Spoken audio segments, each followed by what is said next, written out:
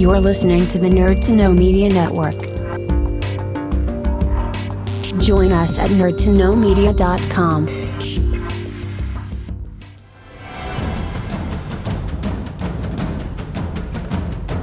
Broadcasting from the Blanchistan Center, this is Phoenix FM. The internet is a communications tool used the world over where people can come together to bitch about movies and share pornography with one another. According to the Nerd Index, you should be upside down in a junior high toilet around the clock. This is Target in, target out. Never miscommunication. It's over 9,000! My name is Foxy. The balls are in there.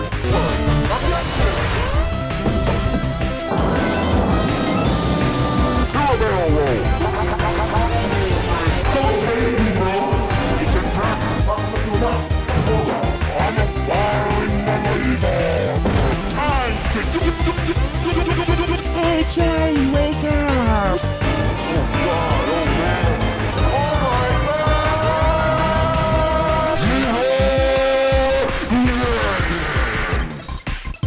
Hello, and welcome to this week's edition of the Nerd to Know Basis Show. My name is Kieran Calicon, and if our regulars wouldn't mind introducing themselves. Hey, yo, it's Bryn. Hi, it's Katie.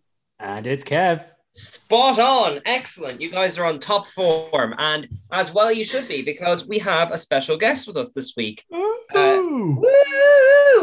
He is the character designer behind shows such as Danger Mouse, Rescue Bots Academy, and the upcoming Cuphead series for Netflix. And he is Keith Byrne. Keith, how are you doing today? Hello, I'm existing. Thank you very much for thank you very much for having me.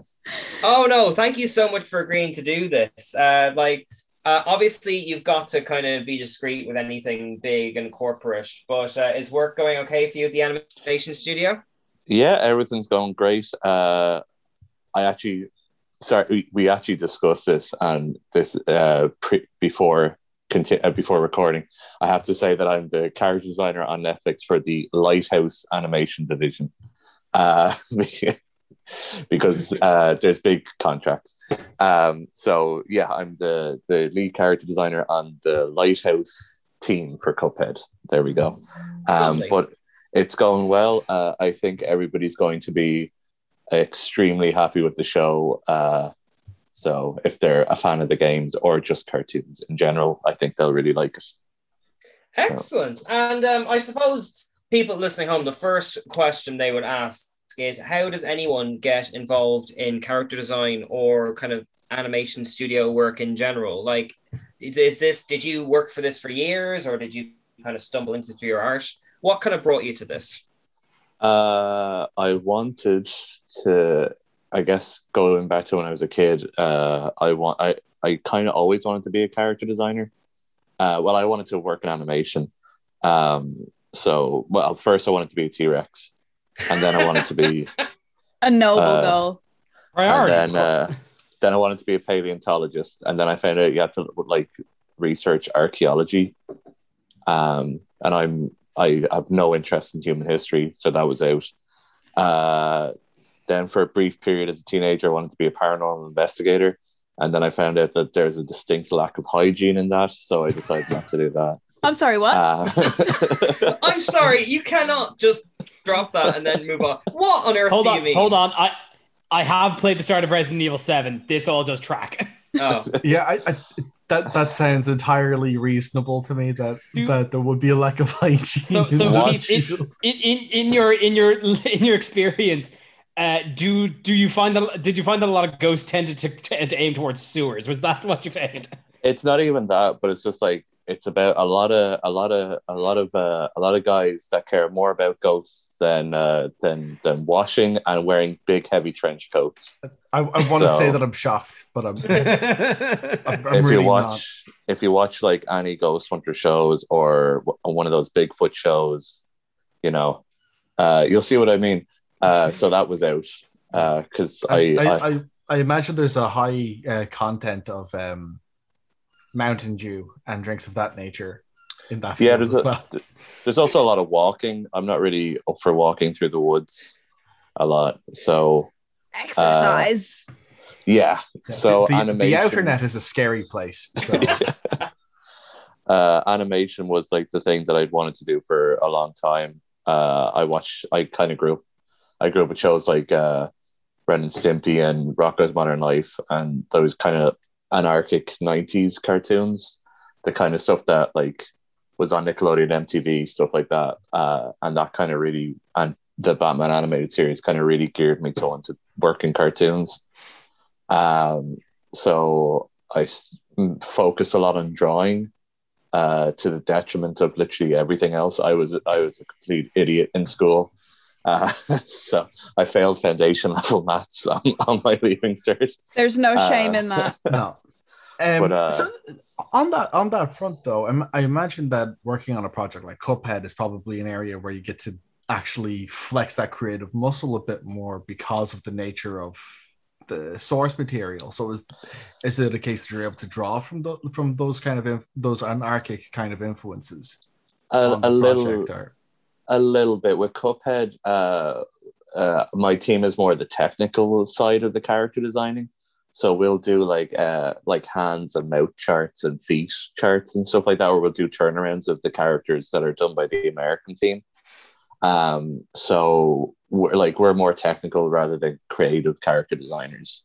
Whereas like I had a lot more freedom with like Danger Mouse and Rescue Bots, because we were also I was more of the creative character designers on those shows.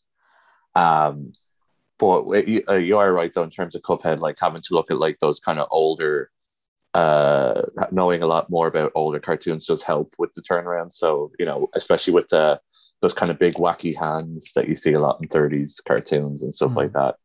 And I mean, there's like a little trailer out for the Cuphead show. There's a few clips of it, and we're kind of going for a mixture of 30s and 90s stuff. So I guess the best thing I could compare to is I don't know if any of you watched the 90s Felix the Cat cartoon. Oh yeah. Yeah. It's the 1930s, but with the kind of humor and sensibility of the 90s. Especially in terms of like expressions and stuff like that. Like the characters are really pushed with it. Yeah, it definitely did help to have grown up in the time that I did. So. And like you've been working throughout the entirety of the last 2 years and the lockdown and all that kind of stuff. Has that affected the way your studios had to work, or has it felt the same to you? What was kind of the load lay down there? It's been pretty much the same. I do. There's days I miss studio life, and then there are days that I'm glad I can kind of just roll out of bed and start my day. So for me, there's not a big difference with character design. So a lot of character designers probably would work from home. Character designers tend to be kind of freelance. It's kind of rare you'd have an in-house character designer these days. You kind of just get them in for a show. But I was kind of like in-house for a while in Boulder, because I kind of moved from one show to the next. But for me, it's been fine. I just work for like I draw a lot at home anyway, so it's not really that big a difference to me. But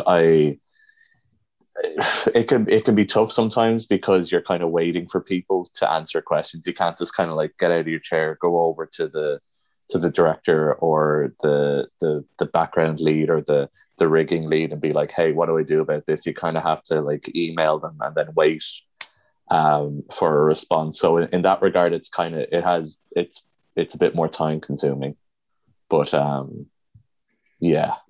And I've kind of forgotten how to talk to people. Same. Like that's. I think you and everyone else.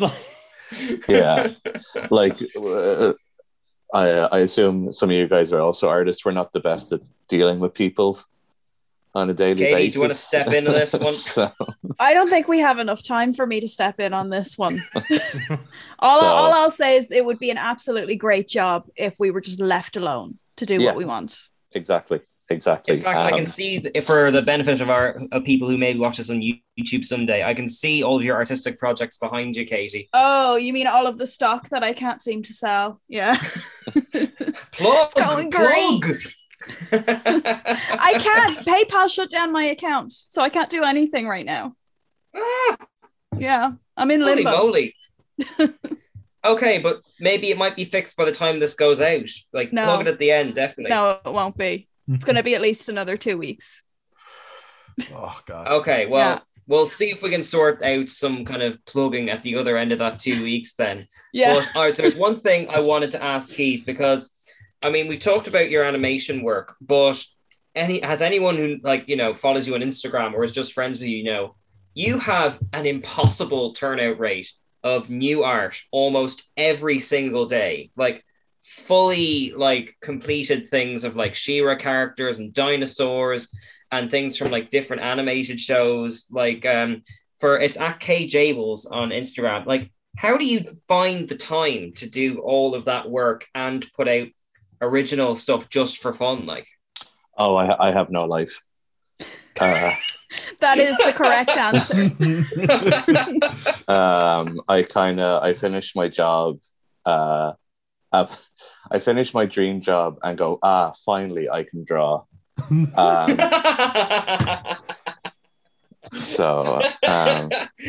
I'm done drawing for the day. Guess it's time to draw. It's like all of my friends who are like computer, like just like Bryn and Dara, who are like kind of coders and that. I was like, yes, I spent my day at the bad screen. Now to move to the good screen. Yeah, that's literally what happens. It's like the bad laptop goes down, the good laptop comes up. Goodbye, work computer. Hello, home computer. Let me plug you into my work docking station. Now I have multiple screens. Well, then let me ask you something there, Keith. So how do you decide what it is you draw and all that kind of stuff? Is it just stuff that's on your mind, or like kind of what inspires you to do things? Because even just looking through, you've done like Moby Dick recently, like, you know, it's not just current stuff, like, or the Teletubbies as Attack on Titan. Kind of, I know this is the worst artist question, but kind of where do you get your ideas? Like, it'll be kind of whatever I'm like horrifically obsessed with at the time. So I'll get like stupidly obsessive about stuff and I'll draw it and I'll buy stuff of it that I don't particularly need. So on that note, how did Teletubbies and Attack on Titan come about?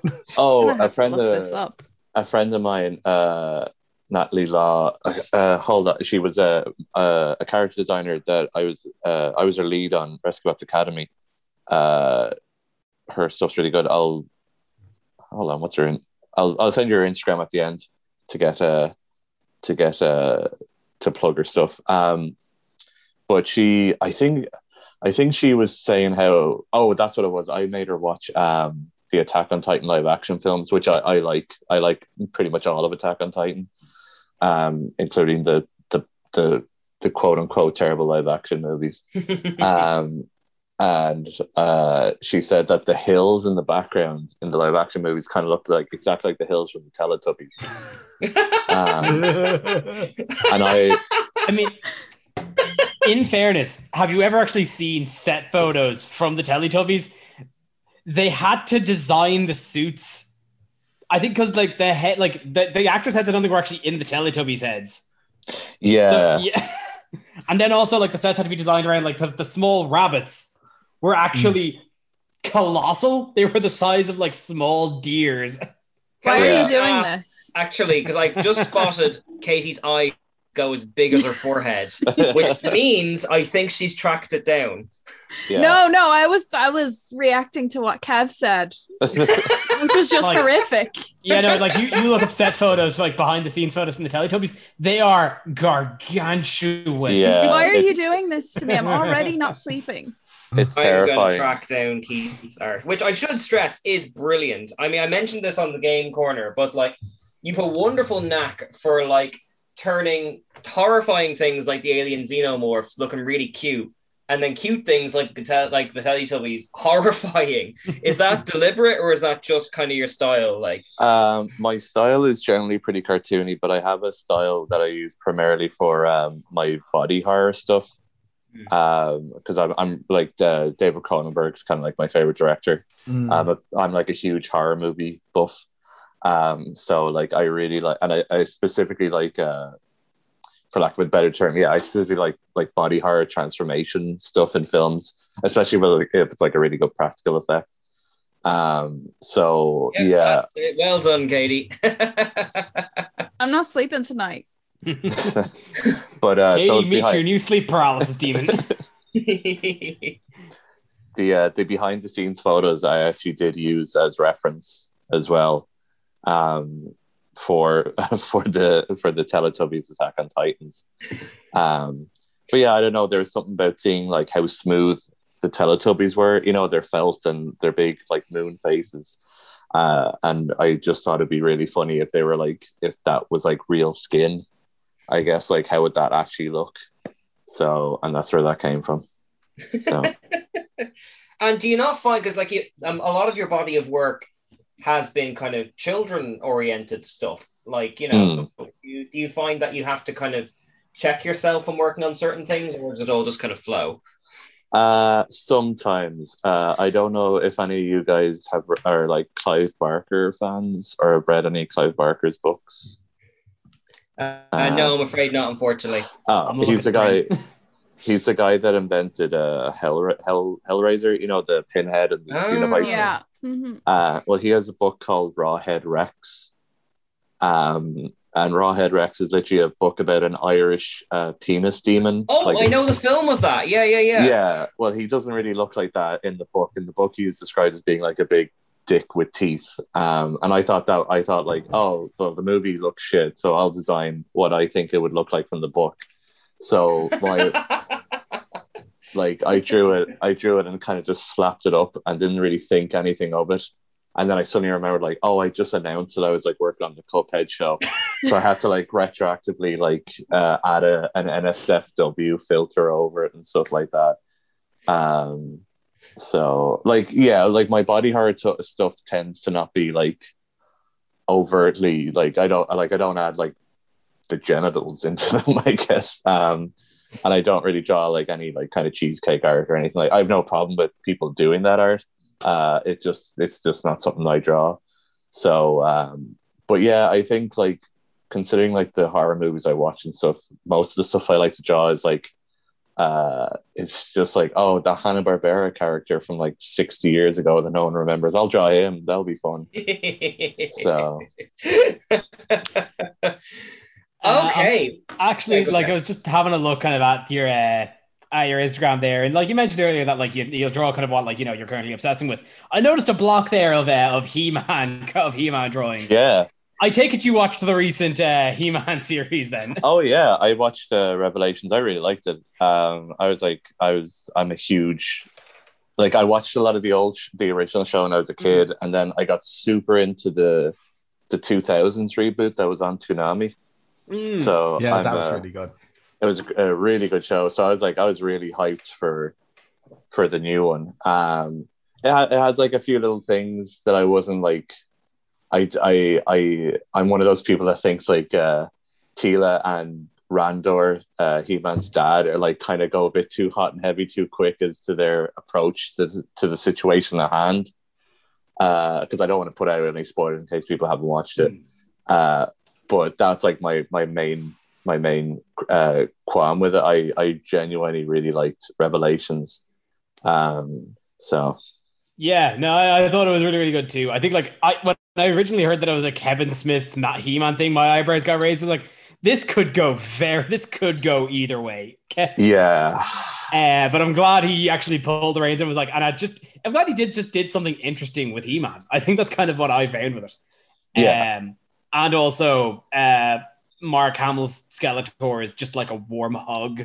There was something. Mark Hamill is a treasure. Something just so familiar about something I'd never heard before.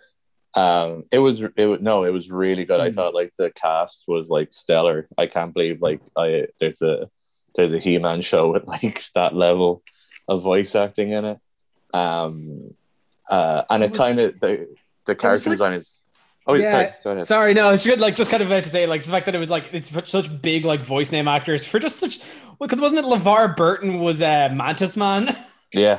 Just like throwaway things like that. And it's only 5 episodes as well. But sorry, you were going to talk about the character design there. Oh yeah, no, I really like the character design. It kind of felt like a progression from the 2000 show. Like the minute I saw it, I was like, oh, that looks a lot like the kind of same kind of style as the 2000 show, but just like a bit more ramped up.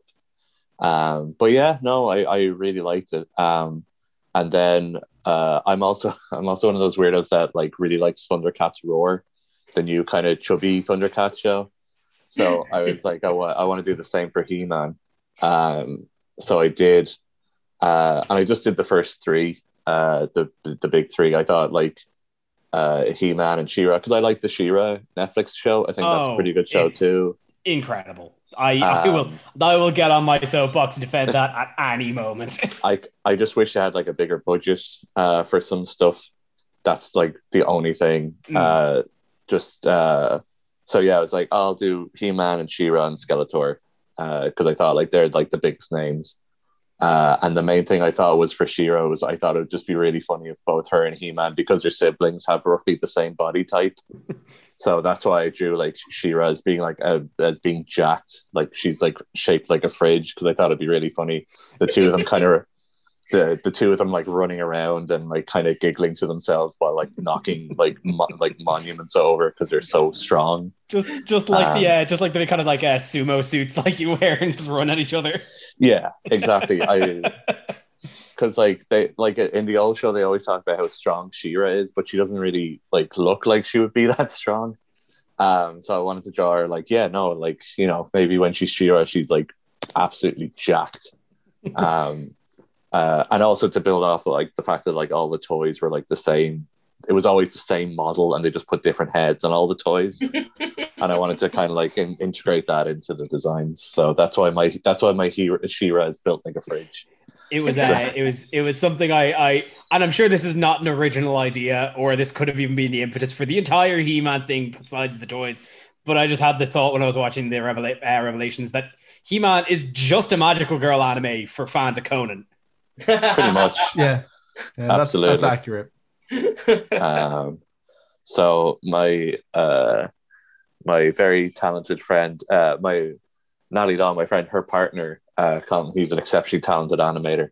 He's gonna take some of the He-Man designs and do some stuff with them. So, oh, that's excellent. Hopefully, in a few weeks or so, we might see some cool little animations, because Colin is exceptionally talented at animation. I'll also link his stuff. He has an immaculate Ed 209 animation that he's done. So yeah, so that's where the He-Man thing came from. I'm a stupidly huge fan of He-Man.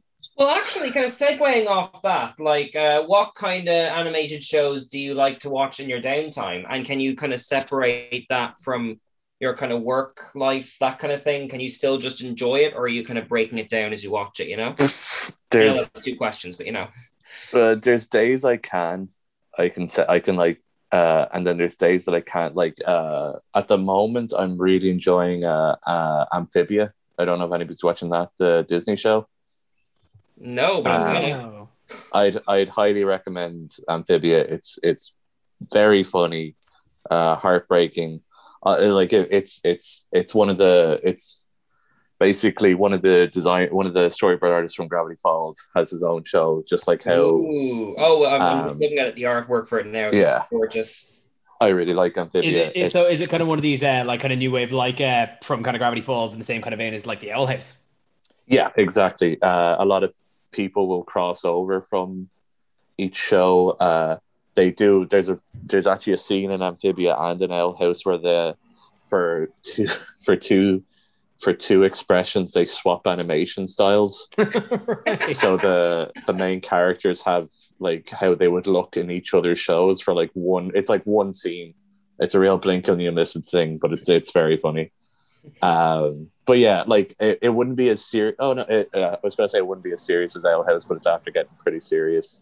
amphibious. So yeah, if you like stuff like Gravity Falls, that kind of comedy that also has like the dark side to it, I'm really enjoying that. Lighthearted children's cartoons that are crippling me emotionally, sign me up. Yeah. Of course. And I guess the other thing I'm really enjoying at the moment is Jellystone, which is C.H. Greenblatt. He's the guy who created Chowder. Don't know if anybody's watched that on Cartoon Network. Yeah, no, I read that. Yeah, I remember Chowder, and a really good show on Nickelodeon called Harvey Beaks. His new show, Jellystone, is just like, I think he just realized, I think Cartoon Network just gave him the reins, and he's to the Hanna-Barbera characters, and he's just put them all where they're living in like a town called Jellystone together. Oh, that sounds great. And it's very cute and it's really funny, and there's a lot of like weird deep cuts there for like sad people like myself and my friend Stephen Stephen Copples, again, another really good artist. I'll link at the end, because the two of us are really into like Hanna-Barbera. So like anytime there's a deep cut, we like it's a shoulder nudge kind of moment that like I don't know who else it's for, but that's also like a really funny show. So those are the two that I'm really super enjoying at the minute. Can I ask then, because like I mean you've referenced kind of shows that were kind of flew under the radar for us. Do you think, now this is a big question, do you think this is a good time for animation in general? Like, is this like peak in terms of like really good stuff coming out, or is it a little bit more like, was it better 10 years ago? Where do you think we're at now in terms of kind of the animation culture and everything? I think it's I honestly think it's like I was going to say it's the best it's ever been, but I do think so. Like, I think you have like a better variety of voices now. Do you know what I mean? I think there's like you can have so many shows now, and there's something literally for everybody. And I think as well with the streaming sites now, creators can like really do something special and different. For instance, like it's actually pretty old at this point, but stuff like Over the Garden Wall, gorgeous, yeah. Like same with Disney and Netflix, like Kid Cosmic came out by Craig McCracken. The creator of Powerpuff Girls, his new show. There's stuff like Centaur World on Netflix, like all these like really like just insane cartoons with like or like stuff like, you know, Steven Universe or something like that. Like all these shows by like different creators, like, you know, we have like I'm not going to say it's perfect, obviously we can do better, but I think like I do think we're in like a nice golden age where like there's more creator owned things, and the creators are allowed like be more inclusive as well, which is really nice. You know, you can, you know, stuff like Owl House where like the characters are like openly LGBT, same as with Steven Universe, and stuff like that. Or like you have like more characters of like different ethnic backgrounds and stuff like that, where like, you know, there's a really good show called Craig of the Creek, which I super recommend. That's a really lovely, heartwarming show.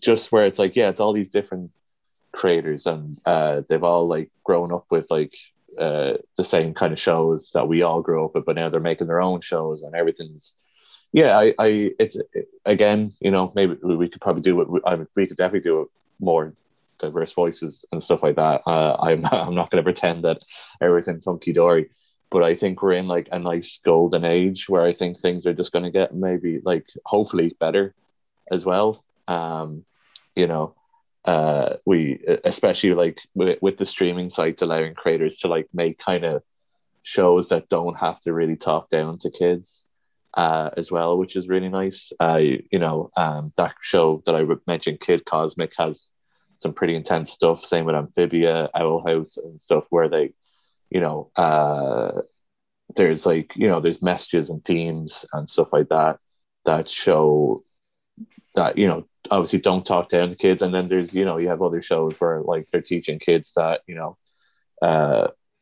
normal things like LGBT and people of different skin color is all normal and it's fine, and we should just be, you know, nice to each other is also very good.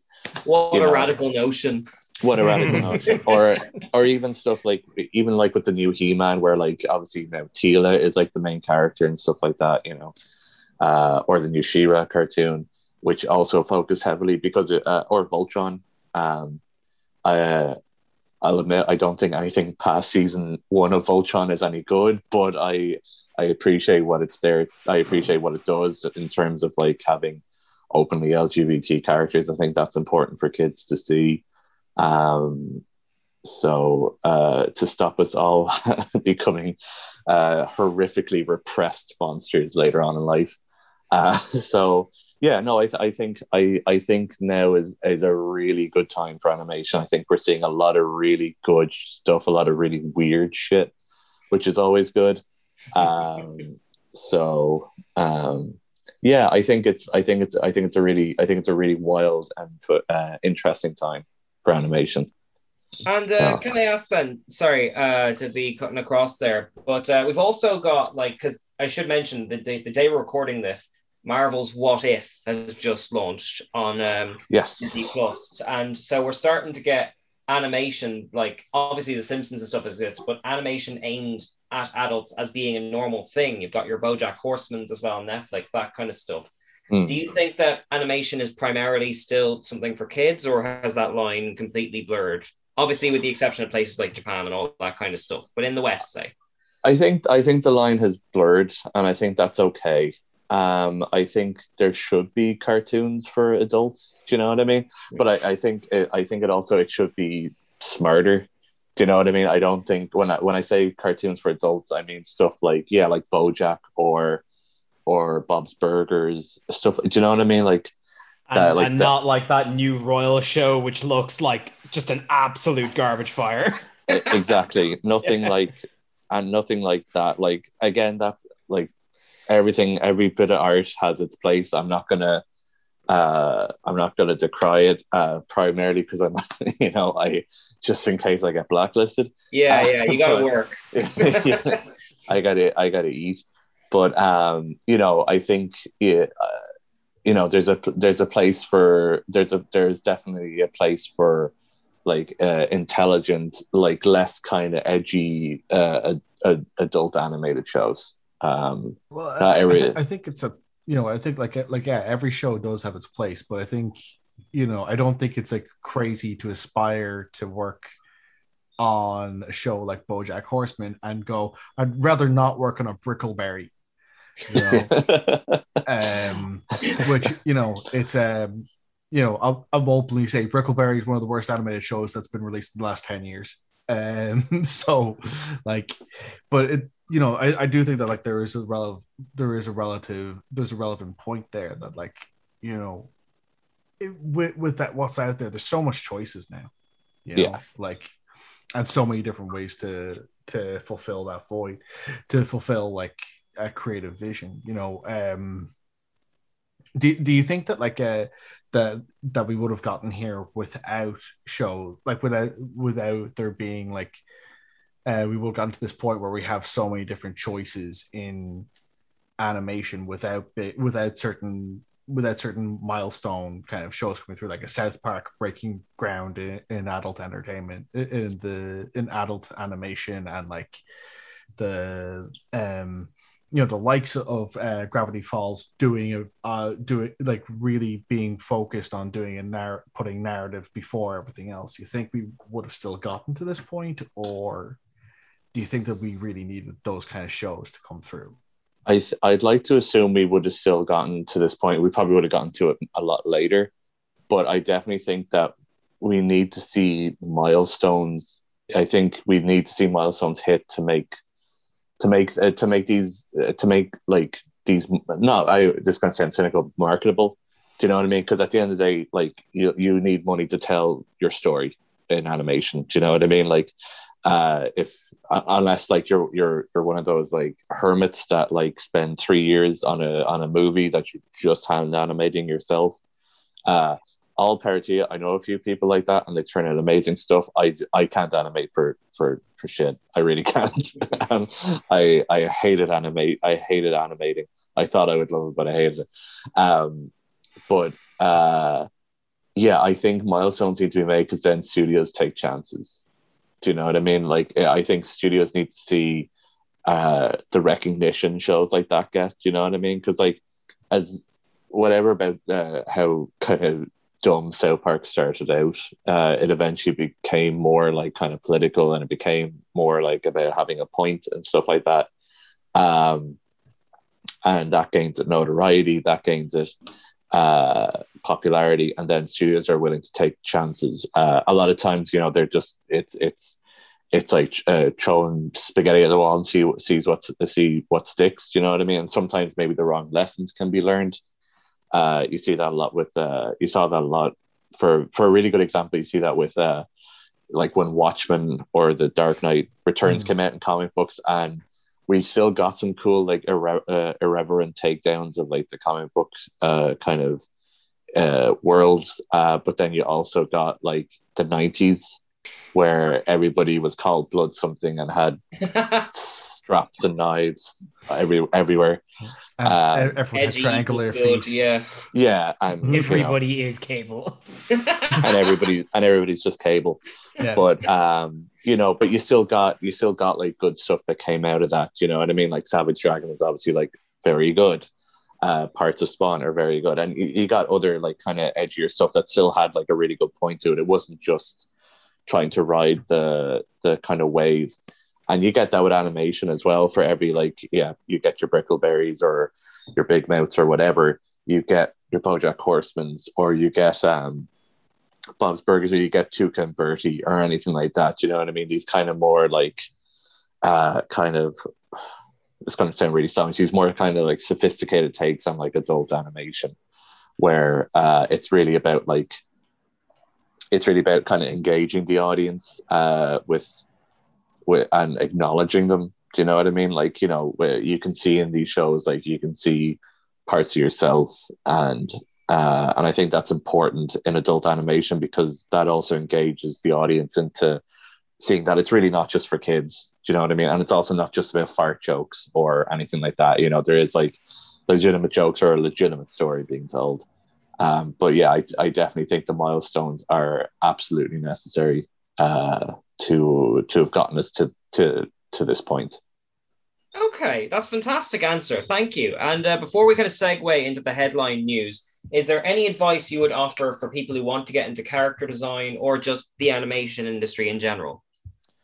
I guess advice I would give is to just always work on your stuff. Do you know what I mean? I think don't a phrase that was told to me, which is really important, is something can just be good enough. You don't need to stress or break yourself to get anywhere in the industry. I was told by numerous tutors that I would never be a character designer in Ireland. I'm a character designer in Ireland.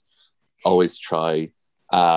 You're never bothering a studio too much. If you emailed them about a job or anything like that and they haven't gotten back to you in about 2 weeks, keep emailing them.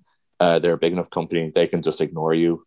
But you keep pushing to get them to notice you. Yeah, that would be the best advice I could give, I guess. I really lucked out in getting my job, so I've got nothing. So.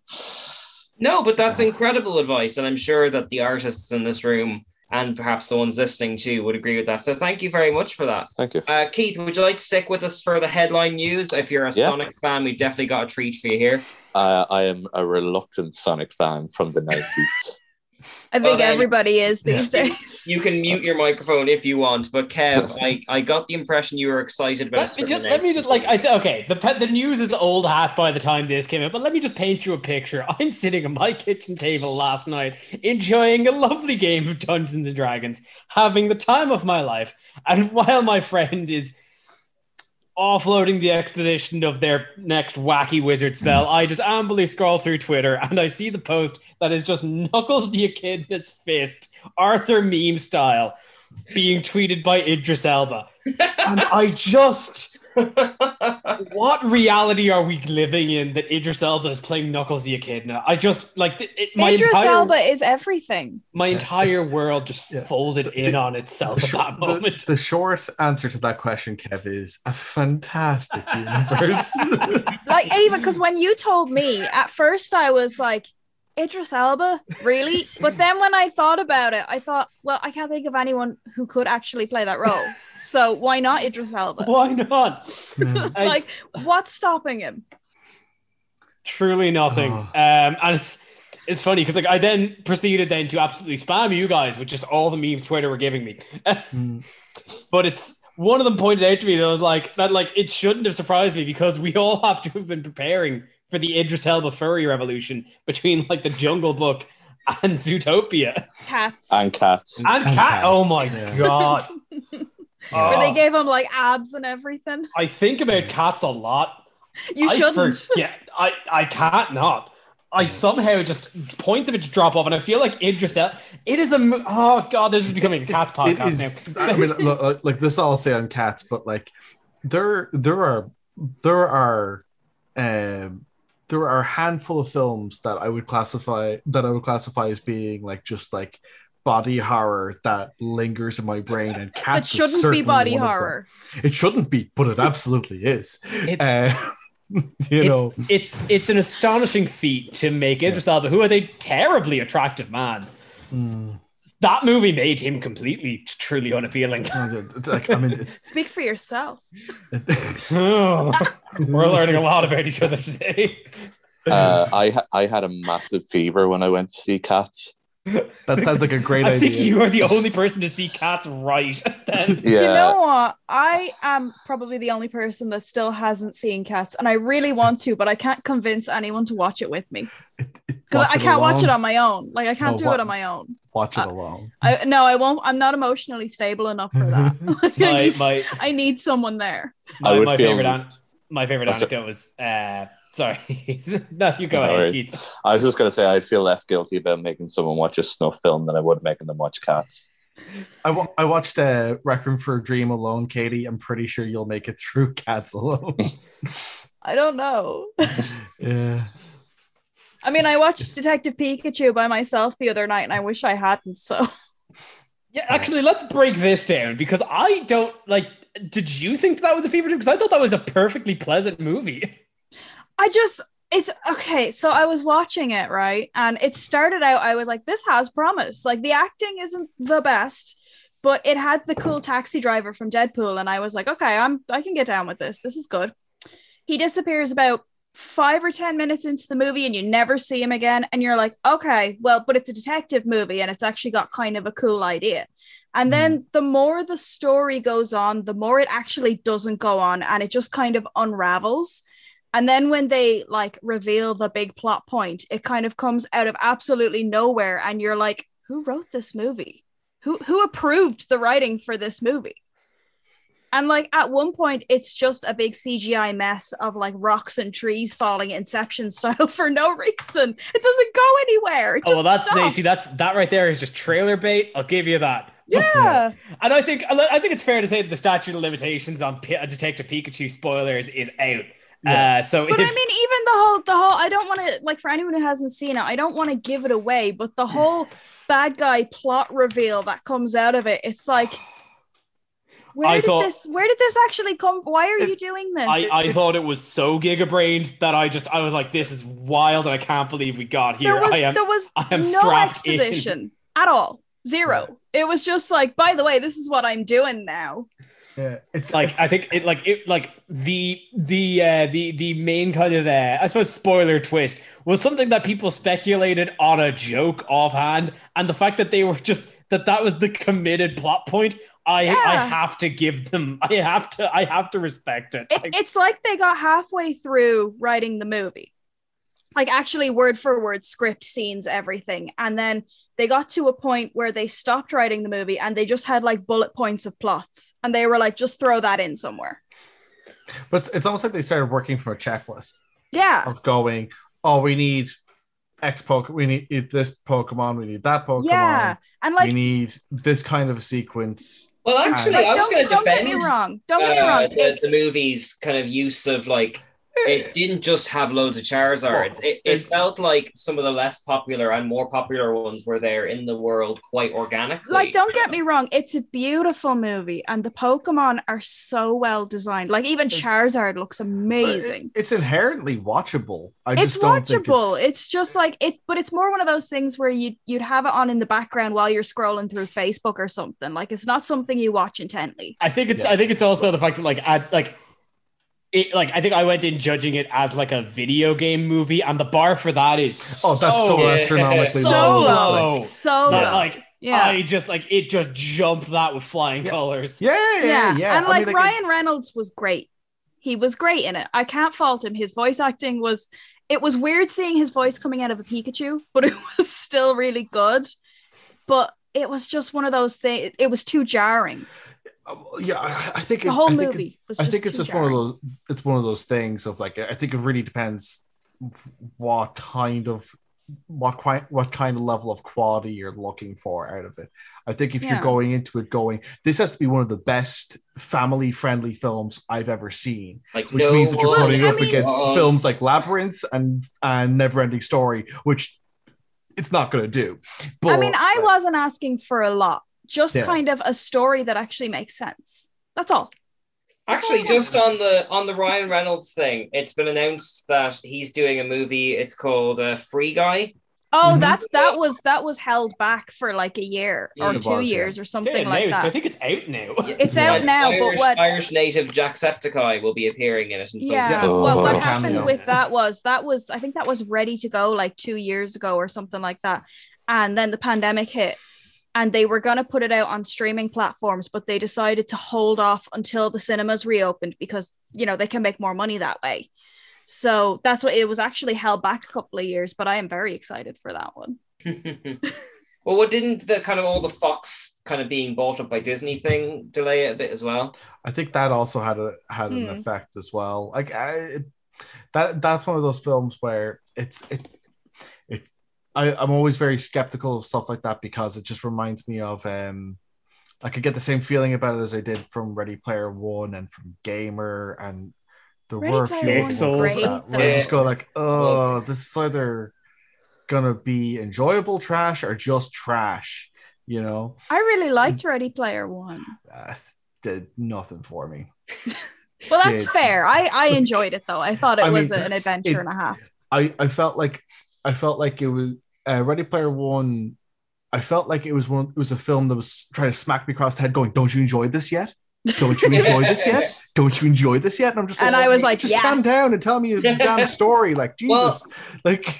We now know what happens when you jangle keys in front of both Katie and Bryn. Katie will be exalted, and Bryn will walk away. Like, yes. It's like I felt the same way with the trailer for the first Lego movie, and then when I sat down and watched the Lego movie, it was like, oh, this is actually fun. This is nice. Like, see, I was the opposite again. I thought the trailer looked really good, and then when I saw the movie, I was like, really?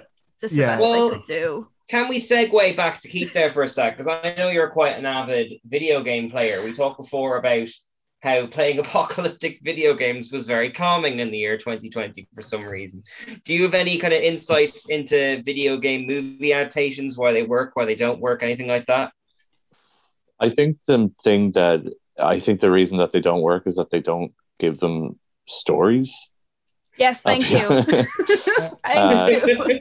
You have games that have like fully fleshed out, like really well written stories, and then I think there is a stigma, and you see a lot with when it comes to stuff like comic book movies or video game movies or cartoons, like animated films, where like maybe some filmmakers are like, oh, it's like I'm not going to read this, I'm not going to play this. This doesn't matter. Do you know what I mean? Like they're like really taken aback by the fact that there could be a good story. Like I think was it Kevin Feige? So one of the guys was talking about like how in the mid 2000s, we had like that kind of rush of like good to really bottom of the barrel superhero movies. Like we had like your X-Men 2s and Daredevils and everything like that. And I think I can't remember. I think it was comic writers themselves. I think it was like Ed Brubaker maybe was saying like, "Oh, why didn't you just ask us to write the scripts?" And they were like, "Oh no, why would we do that?" I see. So you feel that the movie people feel like they are above the kind of the video game and comic book industry, that they are adapting themselves, that they can do it better without the actual source material. Just the such a shame. Such a shame. We can make this high art. Now let us go off and make Elektra. And I'll say that as a and I'll die in this hill, but I fucking love the Super Mario Brothers movie. Oh, so good. It's the right amount of cringe. I am very much looking forward to the new extended cut. So okay, but the question is, do you like it for the absolute wackiness it is, or do you like it because it's an adaptation of Super Mario Brothers? Both. So it's my childhood dream movie. I love that movie so much. Oh, and it's got like dinosaurs in it. So I mean, it's got Dennis Hopper. That's already like at least brings him to a 5 out of 10. It's got Dennis Hopper as a T-Rex, and there's and Bob Hoskins. Yeah, Dennis Hopper's the only thing that top having Dennis Hopper play a T-Rex. Like Dennis Hopper's the only reason to watch Waterworld. So So still not a T-Rex though in Waterworld. So that's a point against it. Well, I mean, since we've got T-Rexes on the table, like, what are your feelings on the new Jurassic Park films? Since there's a new one coming out soon. Like Jurassic Park was another like huge moment in my life. As I said, I wanted to be a paleontologist and a T-Rex. I don't hate them. I really don't. I think the first one is a bit, but I really love the Indominus Rex. And I'll die again on another hill where I say I really like Fallen Kingdom. It feels like kind of like the books with the more kind of sciencey aspects and horror bits, because the books are just straight up horror books and they're really graphically violent in detail. Oh, the Michael Crichton. Yeah, the original novels. And I kind of felt like Fallen Kingdom was like that, and I really enjoy the fact that like the last part of it is like in a haunted house with a vampire raptor. I really love the Indoraptor. I think it's a really cool design. I'm all up for like the weird hybrids, absolutely. So I'm very excited for Dominion. I think getting the original cast back. I've seen some of the leaked footage and stuff like that, and I'm down for it, absolutely. No, I agree. Like, I read not the Michael Crichton, but the Arthur Conan Doyle Lost World, and it was a genuinely scary read. Like, dinosaurs are scary in that, and I think we're kind of, I mean, the fourth Jurassic Park kind of leans into this, but I think we're slightly jaded with them, apart from maybe just yourself, Keith. Speak for yourself. Dinosaurs will never be old news. I'm not even a fan of the new on a dinosaur theater show. But like I'm not even a fan of the new Jurassic World movies, but like I will still watch them because dinosaurs. We gotta bring back Dino Crisis. We gotta make dinosaurs scary again. Yeah. Yes. No, like dinosaurs and kaiju are kind of like my raison d'etre. So anything with just big monsters, and I'm down for. So I think we need like more dinosaur movies. More dinosaurs and more Godzilla. I've gotten quite a lot of Godzilla. I don't want to be greedy. The fact that I've gotten like 5 new movies, 2 new animes. So I'm not going to be. Yeah, they're slacking really. Like, those are rookie numbers. They're the best you could do. Speaking as an ex little fat boy from 1994 who only had one Godzilla movie that he recorded off TV when Bill Bailey showed it in 1996. I'm in a good place right now. Before we actually because we have to go to kind of a wrap up in a minute. Did you enjoy Godzilla versus Kong and for that reason? Okay, Godzilla versus Kong is probably the weakest human story in the new remakes. It really is. It's not remotely intelligent, but it probably has one of the best choreographed fights in I think kaiju movie history. And I don't say that lightly. There's some really good shit in the nearly century long that we've had of kaiju movies. I do think it is one of the best. I think it's beautifully choreographed. I think it's insanely stupid and great, with plenty of callbacks to the first Godzilla vs. Kong, and just some like really neat ideas from like cutting room floors of previous attempts at like Godzilla remakes. So I enjoyed it, but I also realize it's the weakest story-wise of the MonsterVerse movies. Oh no! But you're not watching the best one for me. Yeah, you're not watching it for the human aspect of it. I mean, like when I went to see the first Godzilla remake, the one with Cranston, you know, as soon as they got rid of him, I was like, with Cranston, you know, yeah, you put Cranston in kind of quotations because it was marketed as that, and that's it's not what we were given. And then once he was out of it, I was like, okay, well, there's far too much human aspect in this. Just show me monsters kicking lumps out of each other. Katie is on a crusade to spoil all the movies from the mid 2010s. I will say Kong Skull Island would not have been the movie it was without Samuel Jackson giving Kong the stink eye. Oh, that human story, more of that. Yeah. Actually, that was you can have human story, but I mean the whole story in Godzilla of the guy kind of slightly vaguely trying to get back to his wife, maybe at some point. It was like that. There was too much of that. Just show me Godzilla kicking lumps out of radioactive spider things. But it's like when you. It's like watching. I'm very sorry to cut across you guys, but we are actually at 54 minutes now. So I want to make sure we get our plugs in. We'll start with our special guest, Keith. Obviously, we've mentioned kind of Cuphead and that kind of stuff, but where can people find your kind of solo work? So there's Kajables on Instagram. I have a Twitter.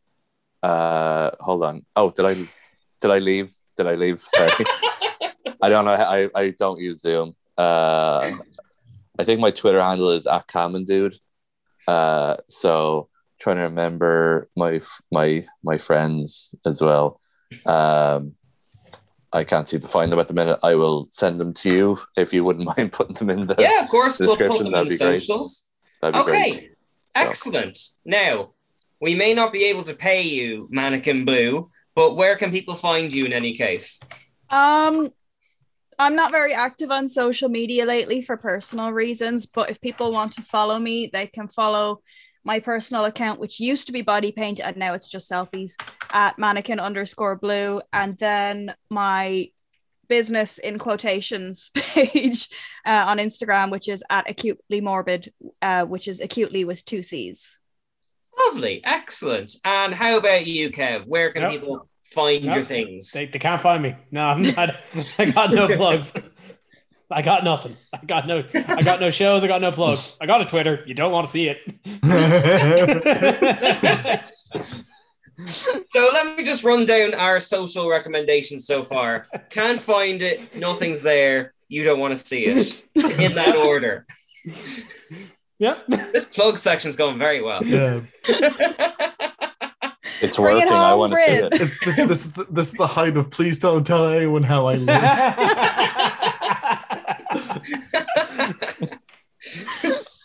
Which I'm very tempted to make my Twitter handle. Oh, Bryn, redeem us. Where can we find you? You can find me and be disappointed by my Twitter at CastBrynCast, and that's it. Okay, well, with all that said, Keith, thank you so much for coming on the show and kind of sharing your interests and your advice and all that kind of stuff. We really hope you've had a good time. I have. Thank you very much for listening to me. You know, I like to just talk into the void, so I guess if there's people listening back, that's great. We'll let you know. Okay, with that in mind, we have been the Nerd to Know Media team on the Nerd to Know basis, Phoenix 92.5 FM. We'll be back at the same time next week, or if you're on Spotify, there's loads of our other episodes. You can find us there. But until then, we will all say bye. Bye. She says I'm not romantic. I say she's too dramatic. I tell her while we're at it, we can work it out. She says I'm not romantic. I say she's too dramatic. Thank you for listening to a Nerd to Know Media production.